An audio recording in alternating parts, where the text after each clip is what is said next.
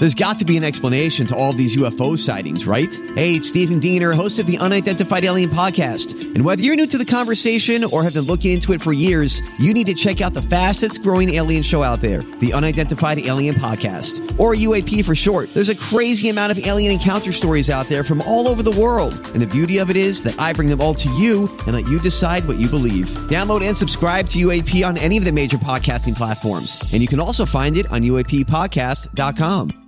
Hi, everybody. This is Adriana Trajani. I'm the host of You Are What You Read. I have the privilege of interviewing luminaries of our times about the books that shaped them from childhood until now. We get everybody from Sarah Jessica Parker to Kristen Hanna, Mitch Albom, Susie Essman, Craig Ferguson, Rainn Wilson, Amor Tolls, you name it, they come, they share. New episodes of You Are What You Read drop every Tuesday on Apple, Spotify, or any major streaming platform wherever you listen to your podcasts.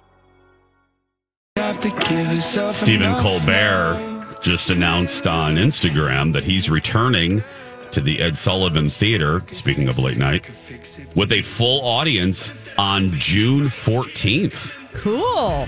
Wow. That just dropped about 20 minutes ago. Not a half audience, not a weird a full audience. Monday, June 14th. Interesting. Well, I mean, Broadway's coming back in the fall.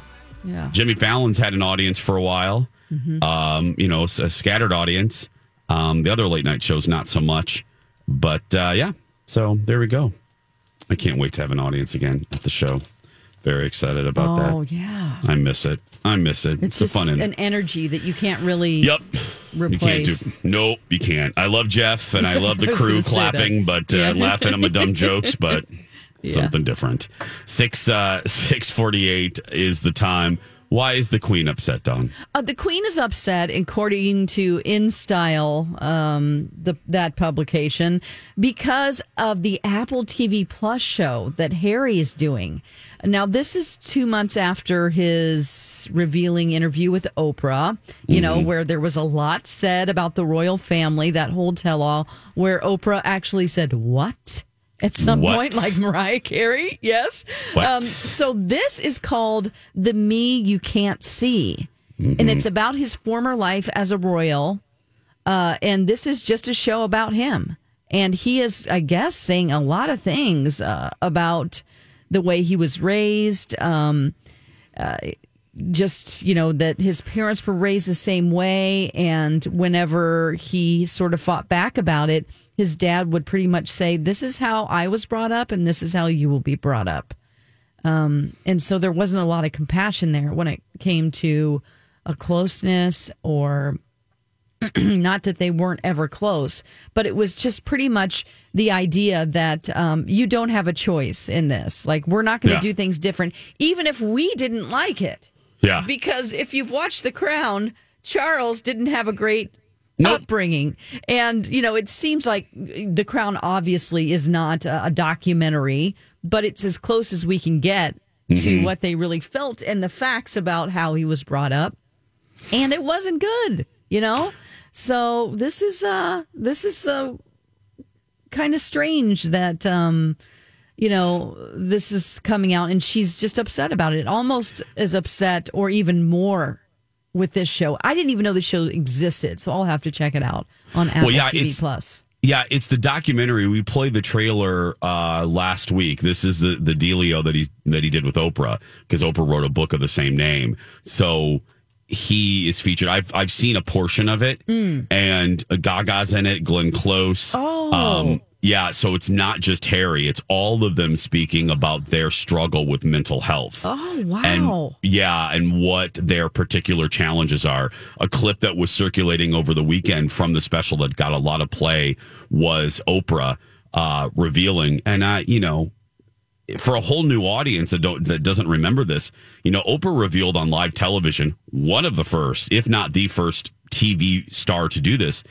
In the middle of a show about sexual abuse, Oprah was listening to a woman talk about her sexual abuse, and Oprah revealed that she was molested by a relative Well, she goes back through that story and reveals more about being raped and molested by, I think, a family friend and a relative.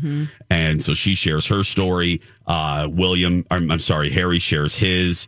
And, for the Queen's generation, I mean, heavens to Murgatroyd, you didn't air the dirty laundry, and you certainly didn't talk about mental health. I mean, the royals never talked about that, but they didn't. But Harry does, and it's his story to tell. I found the clips that I've seen of Harry. It's captivating, and you can't deny his story. I mean, again, I just go back, and he references this. I go back to, and I will say too, the constant stories about him. It does make you just go, okay, we've heard enough, even though I'm firmly on his side. But I still go back to, you can't discount the pain of somebody who had, as a child, had to walk behind the coffin of their mother, in public. I can't imagine the mental gymnastics as a kid you had to go through. You've lost your mom, and you have to deal with that grief in public, in front of people. Right, because it's all about the pomp and circumstance, and that their entire lives belong to the people. Yeah. Even in their darkest moments, they have to share everything, especially to let the people mourn with no consideration over what the children are feeling. That was horrifying. And I guess he says in one of the episodes, just because you suffered, it doesn't mean that your kids have to suffer. In fact, quite the opposite. If you suffer, do everything you can to make sure that whatever negative experiences that you had, you can make it right for your kids. Yep. And that doesn't necessarily mean like, well, I'm going to give them everything and they end up being spoiled. We're not talking about that. We're talking about things that make them suffer or feel unloved, Well, yeah, you would hope that the parent would break the chain, as they say. Sure. I would say if I did have a kid, I would do that with Milo, my hypothetical child. I wasn't close to my dad at all. Yeah. My dad was embarrassed of me. We never really talked. Right. I felt his embarrassment. I know for myself, I would try to break that chain with little Milo. I would probably go the opposite way. I would probably smother that poor kid. Yes. And I, as a kid, didn't have any privacy.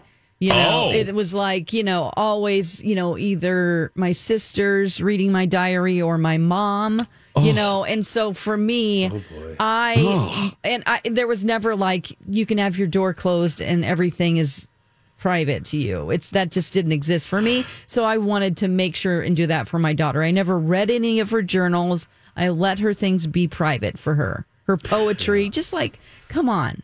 Can I ask you, I don't think we've ever talked, and if you don't want to, don't worry about it. It's fine. Did you know that your mom was reading your diary? And if so, when did you find that out? Oh, like 11.